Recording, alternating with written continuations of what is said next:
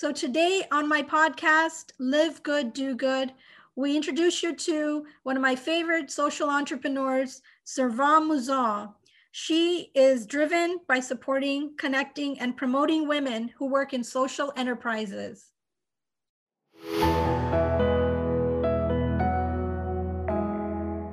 Hi, my name is Alpa Patel. I'm your host of this podcast, Live Good, Do Good. You'll meet social entrepreneurs, bold female founders taking on some of the world's biggest problems with innovative businesses driving social impact and changing the world while doing good and living good. This podcast provides a platform for female entrepreneurs, particularly those of color, and the investors who back them, to share their stories with the hope that we can all be inspired to bring more diversity and inclusiveness to the business world. The sad statistic is around 2% of all funding goes to female founders, and 0.0006% of funding goes to female founders of color in the United States.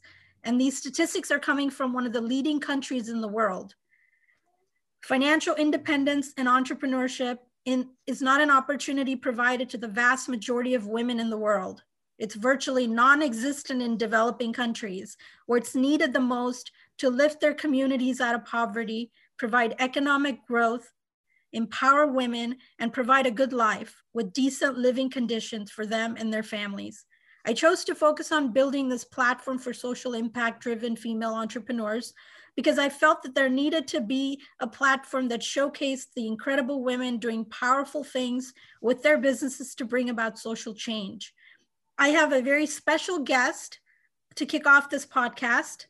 She is a social entrepreneur, a brilliant champion of empowering women through her London-based effort, Ogunte and the Impact Women Network. Her work spans across sectors from Europe to South America, and she's proud to have led pieces of work that have directly impacted over 300,000 individuals and organizations. She's driven by supporting, connecting, and promoting women who work in social enterprises, networks, and campaigns, and contributes to making the world a better, a more equitable place. Servan's mission is to help women in social innovation to be more influential and better connected. So it is my honor to introduce you all to Servan. And I would love to take this opportunity to get to know you, share with our listeners what drove you to do the work that you're doing, and what inspires you. Wow. So we have a short time, don't we? Yes. Yes. What drives me is if you roll back 20 years ago, and first, thank you for having me. If we roll back 20 years ago, over 20 years ago, I was living in the Netherlands. I'm French originally. And then I went to live in the Netherlands, and I had that strong urge to help people, probably some sort of odd family's history that I needed to solve. But anyway, my main thing in life was like, let's help each other. Let's support each other and fix things and stuff like that.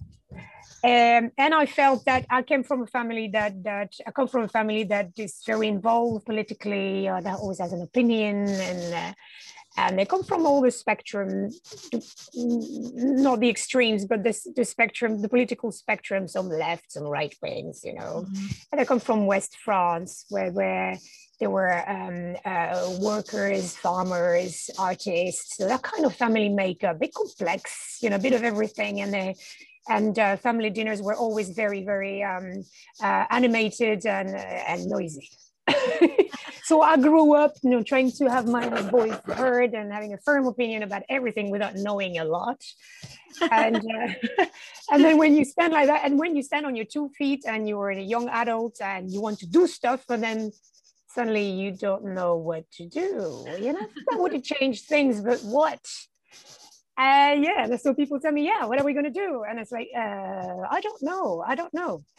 So I actually ended up, long story short, in the Netherlands and started to look around what people were doing there in community groups and they were raising awareness around different themes, and it was always a kind of being part of these community groups. And they were always attaching some other kind of things with it. So raising awareness through arts or through sports or through all sorts of things. It was never straightforward. There's always different sector attached to each other.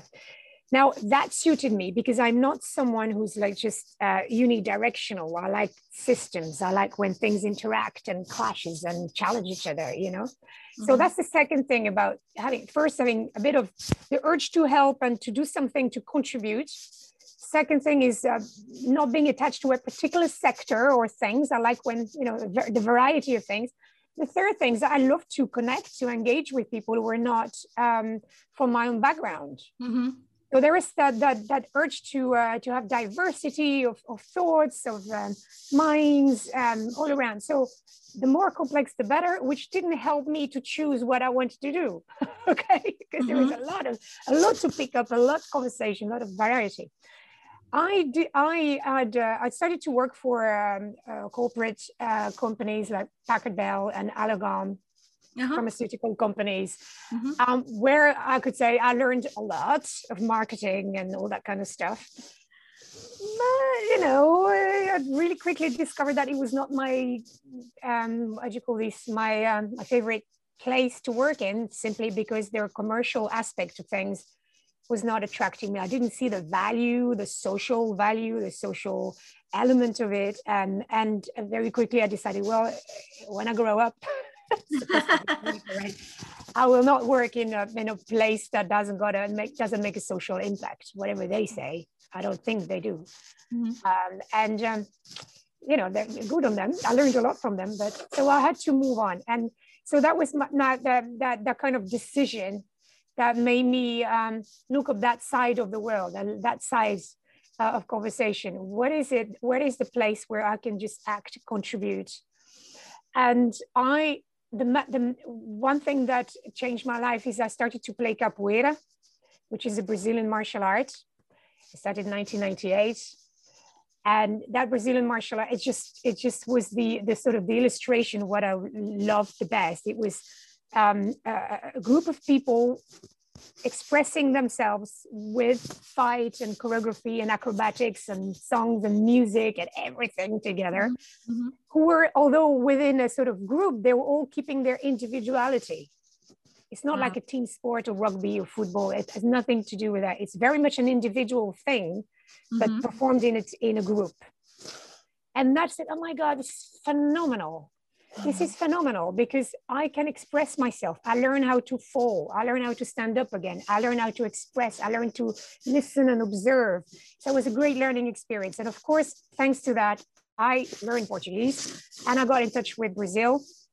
And that changed my entire life. And I started to work with the Capoeira group and provide them with some support to my Capoeira teacher, my master, and helped him expand his group and helped him promote his work, on media and also being able to tie in some community awareness work and community work with the sport and how we help promote new brands, we help promote new social enterprise brands, we help promote all sorts of community groups, external community groups in Brazil and in the Netherlands. And that was great. And then from then on, I moved to Brazil and discovered then artists there who were doing a lot of social work via their notoriety. They could spread the word and support lots of community activism. And I toured with them and I helped them. And one person in particular, Marcelo Yuca, was one of my best friends for almost 20 years. And he passed away sadly 2 years ago. And he was an activist, journalist, drama producer, all sorts of things. And he sadly had an accident. He was shot in a crossfire and stayed wheelchair bound for the rest of his life. And that was in 2000. And so that was just the critical thing about how he was, he couldn't move around, but it did, through the car to people helping move around, but he was not as autonomous as before, but it didn't prevent him from doing his work, his activism, and all sorts of things. When I first met him, I found in him someone who could who had the same idea as me, but in the right order. Okay. Right? Super focused and determined. Mm. Not particularly the best program manager.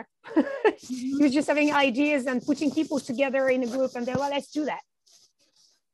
And that was phenomenal. So I asked him, the quickest mentoring session I've ever had in my life was, I love what you do. This is exactly what I think, but then you were doing it in a way that, that works.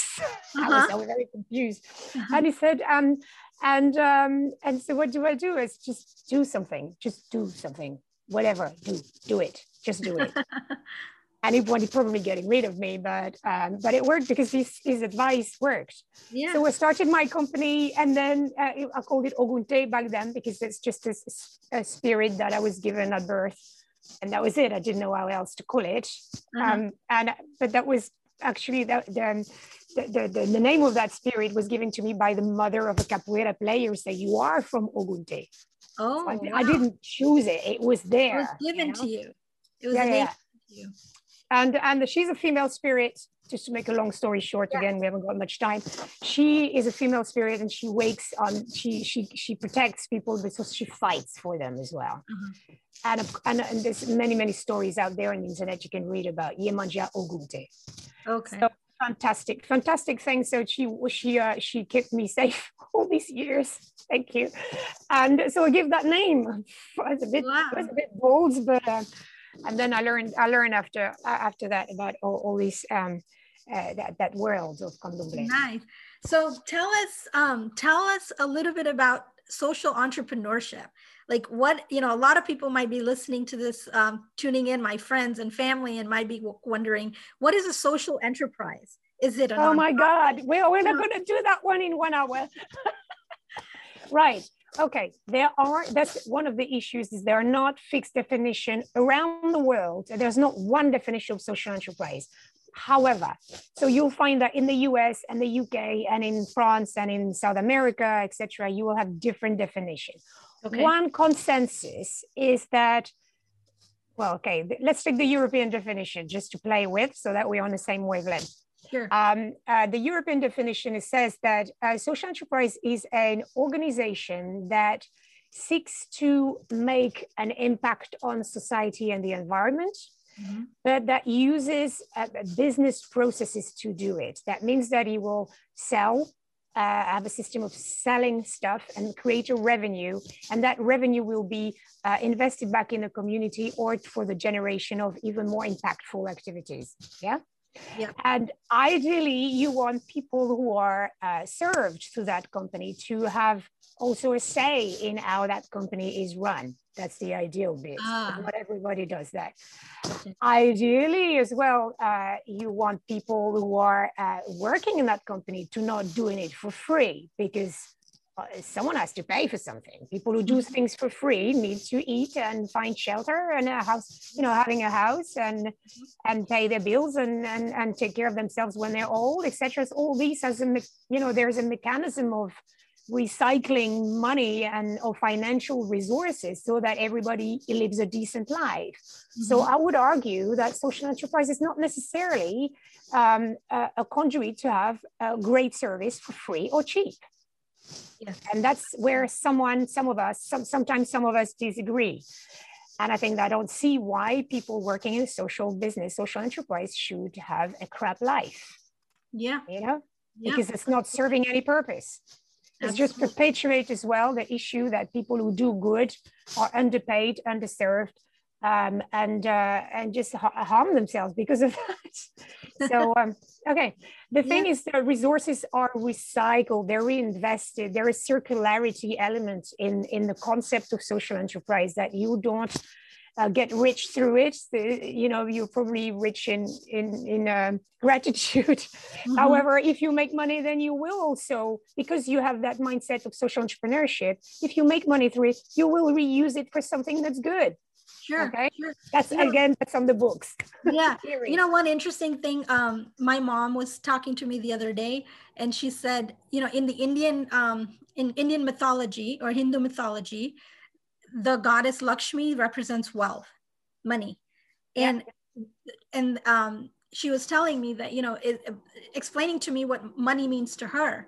And it's a force, if you think about it. And it made sense to me. It's a force, and it's meant to move and circulate. Yeah. According to the Hindu mythology, goddess Lakshmi is a force. It's got to move. If it just gets stagnant, it doesn't work. It loses its power. I love it. So and that's and it's not an end in itself, is it? It's a conduit, a force, and like any force, it's neither good or bad, but it can be good and it can be bad. Yeah, exactly. It's like impact. It can be good, it can be bad. Exactly. Absolutely. Yeah, I love that. So can you share more about your TED Talk where you're comparing slime mold to becoming a smart connector? Yes, absolutely. So that's a TED Talk I did a long time ago, in 2012. And I didn't follow the guideline. But anyway, the sense is that slime mold are this strange being in nature that have specific kind of behavior that I found totally fascinating.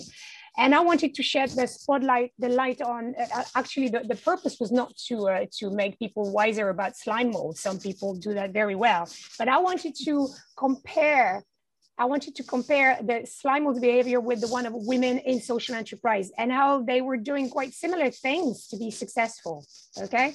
So, and it was just fantastic to see that the slime mold is a sort of creature that has a strong driver. It spends its time trying to find food. So women in social enterprise have a strong driver as well. They want to fix something in the world or in a community, and they're driven by this, and they will not let go until they've done it.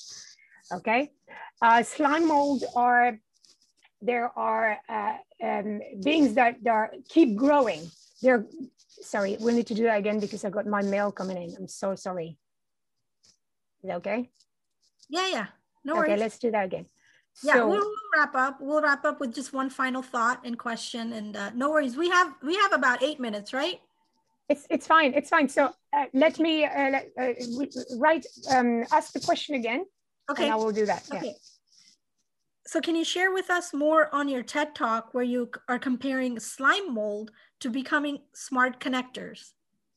So yeah, the thing was, I was explaining something around slime molds, which is this strange creature in nature that has a very specific set of behaviors, and I make them wonderful. So I'm not an expert on slime molds. So when you watch the video, you need to bear with me. There are better videos since then.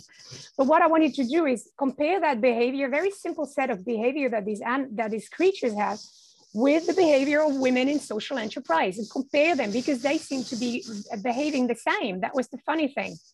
And so I went on in my TEDx talk to talk about how the slime mold have strong drivers. They spend their time trying to find some food all day, okay, to grow. The women in social enterprise have got one specific purpose, and they will not give up until they're achieve that drive, that purpose, wherever it is, changing part of the community, serving specific underserved communities, or what have you. The slime mold is that creature that seeks stimulation all the time. It's very stimulating as well. They've got bright colors. They're absolutely fantastic. They are, and they creep everywhere. They are not stopped by everything. And I think that the successful women in social enterprise will make connections. They are not afraid to get out there to the fringe of their networks to connect and to learn new things and to feed themselves from external input. And in the TEDx talk, I gave specific examples of women who I've worked with. That sense of connectedness is fabulous as well. That's the other thing that the slime mold performs very well. And you know that, for instance, people have been in Japan, for instance, studying how slime mold choose a specific route to connect or to create that there is sort of web. It's not a web, it's very slimy, but they create route, and they're just to see by recreating obstacles that, for instance, exist in the Japanese landscape, they could recreate that on a smaller scale, put slime mold in the middle, and see which kind of most efficient routes the slime mold will take. Now, I found that that the women in social enterprises have got the successful ones have also that art, that sense of connectedness that really, really make them stand out. They know exactly which partnership is going to make them just achieve their goal much quicker. They are not shy of asking. They've got that sense of generous giving. They're just not here for the taking. They give and they share and they exchange. That sense of connectedness is very, very strong. And then what you have as well is that in slime mode, there is something particularly interesting that I read about, is that slime mold, when you put some, I think it's salt or something, they will not pass across it. They're terrified, probably because it dries them up. And again, I apologize if I'm not technically correct on the slime mold anymore, because I haven't read about it for a while. But anyway, there is something that they don't like, and they will go out of their way to find a way across. However, some individuals in the slime mold community show some, it's anthropomorphic, but I'm still going to go with it. They show some courage, and they will go above, they go through that obstacles, and they learn to go through it. Okay. Wow. And I find like, isn't that fun? Because, you know, if you're a successful woman in social enterprise, you will go through dangerous routes as well. You will go through obstacles, and sometimes the things that are imposed upon you because of stereotypes and stuff like that. Yeah, there's some women I know, they say for instance, there is a multiple glass ceilings for women in social enterprise. So June O'Sullivan, who is one of them in the UK, says, yeah, there's a triple glass ceiling. The first thing is that you're a woman. Second thing is that you're a woman in business. Whoa. Yes. The third thing is that you're a woman in social business. And then there's the other social entrepreneurs called Erika Brotnok, is doing a great job as well. And she says, well, June, there's a fourth glass ceiling, is when you're a Black woman or a woman of color in social business. Not an easy feat. Not an easy feat at all. And they show a lot of courage. And courage is, you know, it's not really recognized or acknowledged as something that we do have, right?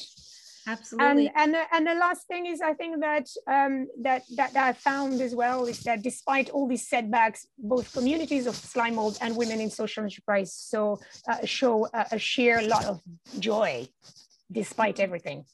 So that was it, the TEDx talk. That's amazing. No, thank you for sharing that. Yeah, I mean, what would you say is your greatest achievement to date? What would you say if you could answer that with one thing? And it'd be hard to answer that, but yeah, I know, because if I say something now, like in 1 hour, I say, "Oh my God, I forgot my son, or I forgot the fact that I stayed alive." Let's ask you another question. No, it's fine. It's fine. It's fine. It's fun. It's fun. Maybe that was the answer. My greatest achievement, I've got. That's not really humble to say that, but I've got little achievements. One today, for instance, this week, has been to drive a group of women through the process of defining their focus. Women change makers, women in social businesses, women who want to change things around them. And sometimes they've got a great purpose, but they haven't got that focus that keeps them achieving even more, you know, and in a healthy way, because, you know, they run a lot, they run. But, you know, what it's going to be like in 20 years when you've been running all your life and actually haven't taken time for yourself, or you could do less and better, maybe, I don't know. So my greatest achievement this week was to move that group of women through the first module of a course that I've been designing for them, which is all around encouraging them to look at how they can focus better. Yes, and thank you for that, because I'm very proud to say I'm one of those lucky women that stumbled upon this program. So excellent. That. So then finally, I'll ask my final question as we wrap up then. How do you practice self-care, and how would you say you're living good? So I love capoeira. I love moving around and do my sport. I love learning languages. Mm. And I love collage as well. I do massive collages. Wow. Is that a There's collage in the back? yeah. So people, if it's a sound podcast, you won't see it, but I've got a quite a big room divider. And that I use collage as a I don't do much yoga. I can't. I would love to be able to do that, but I haven't got the patience. So I don't know. Maybe the maturity that will come maybe. But what I do to meditate and to rest is that I use a lot of collage arts. And this piece behind me is a sort of quite voluminous room divider. And I spent a whole afternoon for just one side. There's the other side as well. So one side was all about paying a tribute to my friend, my best friend who died 2 years ago. And I used that time to think and just tear up pages and words and think about him. And that was actually interesting because I needed to have that time with myself, reflecting on the adventure that we went on for almost 20 years and the gift he's given me by one day just starting by saying, just do it. So Servant, I'd love for you to share with our listeners if they're thinking about going into social entrepreneurship, but they have a business idea, they're going down the path of social enterprises. How do you work with them? How do you help them? And then how can they learn more about you? Where can they reach you? Okay, so the first question is I help women who are already on their path, but if they stumble onto my Facebook page or my social media accounts, just Google my name and they'll find me straight away.